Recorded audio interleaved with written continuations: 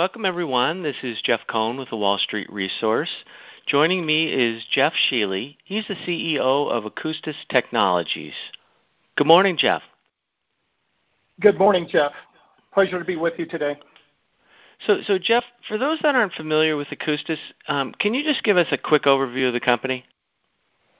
Be happy to. Akoustis Technologies, Inc. was founded in 2014. We are a design and manufacturer of a patented bulk acoustic wave RF filter technology, which we have trademarked XBAW, and we design RF filters for high performance wireless infrastructure, Wi-Fi, mobile devices, as well as timing control and defense markets. We differentiate our products based upon the power handling, bandwidth, size, and speed, and we currently are ramping into multiple volume production platforms in Wi-Fi, and we expect to be penetrated into the mobile market with a first design win later this year. Very good. So in layman's terms, can you just give us an idea of the problems that you're solving? Certainly. The RF filter is actually a selectivity device. By selectivity, it isolates a unique radio frequency signal and then allows that signal to pass while rejecting all of the other undesired signals that are in the system. And so what it provides is clarity. It provides coexistence between multiple signals that exist in a mobile device, and it allows really complexity of modern-day wireless systems as we know it today. Okay, and then how big of a problem or how big of an addressable market is this? Well, the market, depending on how you slice it, but it is approximately a $10 billion a year market opportunity.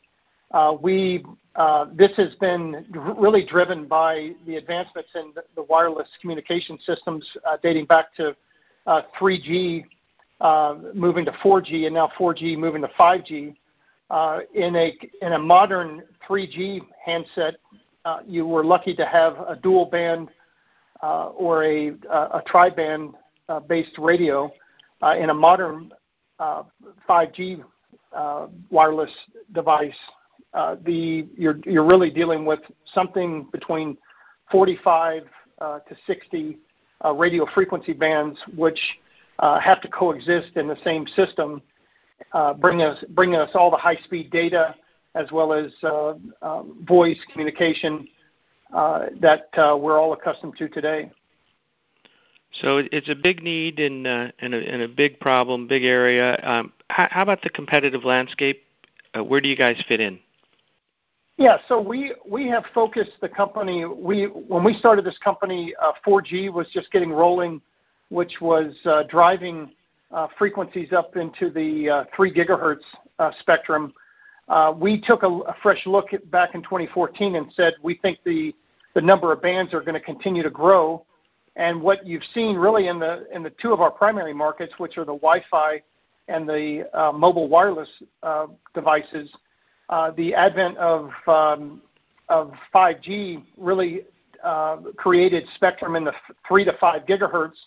And then as you look at what used to be known as dual band type Wi-Fi routers or access points, transitioned into tri-band, and those were commonly known as Wi-Fi 6 devices. Those are now Wi-Fi 6E and Wi-Fi 7, which consume spectrum all the way up to 7 gigahertz. So our sweet spot is in the 3 to 7 gigahertz spectrum, and we have one of the most elaborate Wi-Fi filter portfolios that we're currently delivering into the marketplace. Okay, so it doesn't sound like you're competing just on price. It's more on design or design wins. Is that correct? Yeah, so it's ultimately it's performance. I mean, there is competition in these bands. We compete on ultimately performance as well as being able to deliver. If you look at the way these markets run, if you think about the number of different types of wireless devices that are out in the marketplace, there are multiple platforms launching every month, and the refresh cycle with a typical device can be every 6 to 12 months. And so you've got to be time to market is extremely key. A little bit about our company that allows us to address very quick time to market. We're a design and manufacturer, or an IDM, integrated design and manufacturer. And what that allows us to do is we take a spec and very quickly we create a design and then run that through our chip factory, which is located in upstate New York in the greater Rochester area. And it allows us to produce our RF silicon chips very quickly, and then we will package those and expedite those into the marketplace. So are you making your own chips just for design sampling for design-ins, or are you a foundry and making production chips? Yeah, so I mean, I think one of the reasons and one of the ways that we do differentiate, we are a pure play RF filter supplier. So if you contrast us against the incumbents in the market, those incumbents use captive filter technology, and there's only a few of those companies out there. So they're by far more RF module companies that lack access to this high performance BAW technology. And so what that allows us to do is we use our own foundry for our merchant products, but we also have partnered in, particularly in the mobile space. We are currently focused on 4 major mobile customers, which are in the tier 1 and tier 2 space, to be able to integrate our chips into their modules. So number one, if you don't own a chip fab, then you're going to be very slow to deliver a product to market. And number two, we're not competing with our customers, so that we're attractive to partner with if you're an RF module company. Okay. And then do you own your intellectual property? Yes, we do. We currently have north of 60 patents that are issued, and we have approximately 120 patents that are pending in the patent process. Okay. So we do own our technology, and I also think from an intellectual property standpoint, when you consider design and manufacturing, there's significant trade secrets which are involved in designing and producing these chips. And so I don't think that those intellectual property, at least the patents, fully define the IP that goes into producing these. So I think what is key is that we have the expertise in multiple disciplines in-house to produce these devices, and we leverage that expertise to produce very high-performance RF filters. Very good. So what stage is the company in? I know you have revenue, but is it design-ins, or have those OEMs gone into production? We are in production. We've announced north of 10 production programs that we're currently in. If you go back and look at our tape, we've one tier 1 customer that we've been engaged with, and we've announced their name, has been HP Aruba. We have multiple Wi-Fi 6E chips in their enterprise product. It's a product called Ultra Tri-Band, and it is that would be an example of a customer we're currently in production with. There are others. If you go into, say, a Best Buy or get online and look at all the different brands, those would be the customers that we're currently engaged with are amongst those brands that we're currently supplying chips into the end market. Okay. And so is everything a design-in, or do you have some off-the-shelf product you're selling as well? Yeah, so maybe a different way of phrasing what you said there is we do both. So if you look at the wireless spectrum, you've got different chunks of frequency spectrum which are allocated for different applications. So we have what we call catalog product, which is custom to those bands. But then we use that catalog business as really a marketing tool of capability to customers that require customized filter solutions. And so we have a mix of both catalog as well as custom RF filter products, which we then sell back into the market. Okay. And so the government's making a push to manufacture here. I don't know what that's called, but the CHIP government funding. I don't know if that's just cash or tax breaks. Can you touch on that and see if it's something you participate in? Yeah, so we have been extremely active. So let me give you a little bit of background on our chip fab, and just to kind of give you a figure of some numbers that give you a feel for the scale. We acquired our manufacturing capability in 2017 out of upstate New York. We own and operate one chip fab, which we acquired.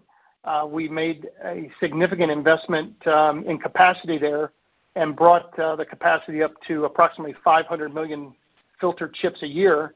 And I also like noting that that is a capacity that allows us to get beyond cash flow break even. And so we've made that investment. We are putting in the final redundancy to that capacity in this calendar year, and that will be completed. What we're looking for then is what you've identified, which is the CHIPS Act of 2022, which was recently written into law by the current administration. And what that highlights is that there's $52 billion that are being invested in U.S. manufacturing. So our current chip facility is in upstate New York, obviously in the U.S., made in America. And we have currently have 47 acres around that current 10-acre site, which we own. And we are looking to do really two things. Number one, take that capacity from 500 million filter chips a year to approximately 5 billion filter chips a year. That allows us to address and compete with any other tier one manufacturer in RF filters, which would allow us to become a tier one player in the RF filter market in mobile, addressing the very top brands that are currently manufacturing devices for consumers. And it would also allow us to pursue a reshoring of our packaging. We currently make everything up through the silicon wafers, but we have used a supply chain that has been overseas, and we've had, as you could probably hear from many semiconductor companies, have had supply chain issues, COVID lockdowns. There's been some energy shortages and roaming blackouts in certain parts of China, as well as other silicon chips that have limited the supply chain. So what we're looking for is to produce 10 times the number of RF filter chips than we currently are slated today, which allows us to be a meaningful tier one player in the mobile market, and particularly for targeting the tier one customers. Okay. How difficult is that money to access from the government? So we currently contract with the U.S. government with an agency called DARPA. We've announced 2 programs plus an extension on one of the programs. So it is there's a documented process that is being developed, but I would say we're very well seasoned on how to contract with the U.S. government. I think it's also important to appreciate the fact that Senator Schumer, who is the senior senator from New York, he was one of the co-authors and led the charge on the CHIPS Act of 2022. And so he has visited our facility when he was writing the bill. And then once it was signed into law, we were actually able to host a follow-on tour with him into our facility more recently. And we also have very well-established relationship with all parts of the network across New York, from county to region, Empire State, which, of course, is very closely tied to the New York governor, governor's office in New York. So I think it is. There's a process, but I think it's a process that we've worked over the last 1 to 2 years very carefully, positioning ourselves as an ideal candidate for investment from this CHIPS Act. Yeah, it sounds like the case. How quickly might that money flow? So it looks, if you look at the statements, these programs, 6 to 9 months, I guess, would be the short answer, and that there's a process and procedure that has to be put in place in order to stand the program up. But we expect to be applying for these funds in the February timeframe of 2023, that is. Yes. Very good. So you previously touched a little bit on this, but what end markets are you serving right now and what in the near future? Yeah, so what we've said strategically for the company is we currently are ramping production in both Wi-Fi 6 and Wi-Fi 6E in what's called the access point or the router market, and we've been successfully ramping this year or over the last year in that market. What we've said, and we're going to continue to ramp there. We've got twice the number of programs that we currently advertise that we've got design wins for. So we see that business continuing to ramp. The big milestone for us, for our company, is a first design win into mobile and then ramping that into production. So that would be used in a mobile handset. And we currently are working with a partner and have stated to the market that we expect to announce the first design win this calendar year. I stated recently on our investor call that we're on track for that milestone and would reiterate that today, and also state that we expect ramping production with that customer in the first half of 2023. So really exciting times for us, being able to really drive into very rapid growing and exciting markets that are using these unique high frequency RF filter chips. Very good. You also touched on supply chain. Are you guys having issues for your product, or is it more of an OEM issue? And do you see any light at the end of that tunnel? So the answer to that is both. Our customers have had challenges in sourcing certain silicon chips that are really the processors for their devices that they're producing. So that's had an impact on us, and that I always use the comparison. You can't sell an automobile without the engine in it. So if you're missing engines or wheels, then that's going to be a problem. We also have noted and quoted a study that had said lead times have been increasing on getting some of these devices. So that's been the OEM challenge. I think from a standpoint of our supply chain is well intact with our chip fab producing our chips internally. Our challenge comes when we have to send those wafers overseas for packaging, and we've seen continued impact of COVID lockdown, as well as some energy shortages in the form of some roaming blackouts that have had some impact. We are working through that, and I also stated that one of our objectives through the CHIPS Act would be to reshore part of that package supply chain, then making that more secure, not only for our commercial customers, but for our defense customers. We also have defense business in radar, as well as several sensitive programs that require, that are for national defense and have national security implications.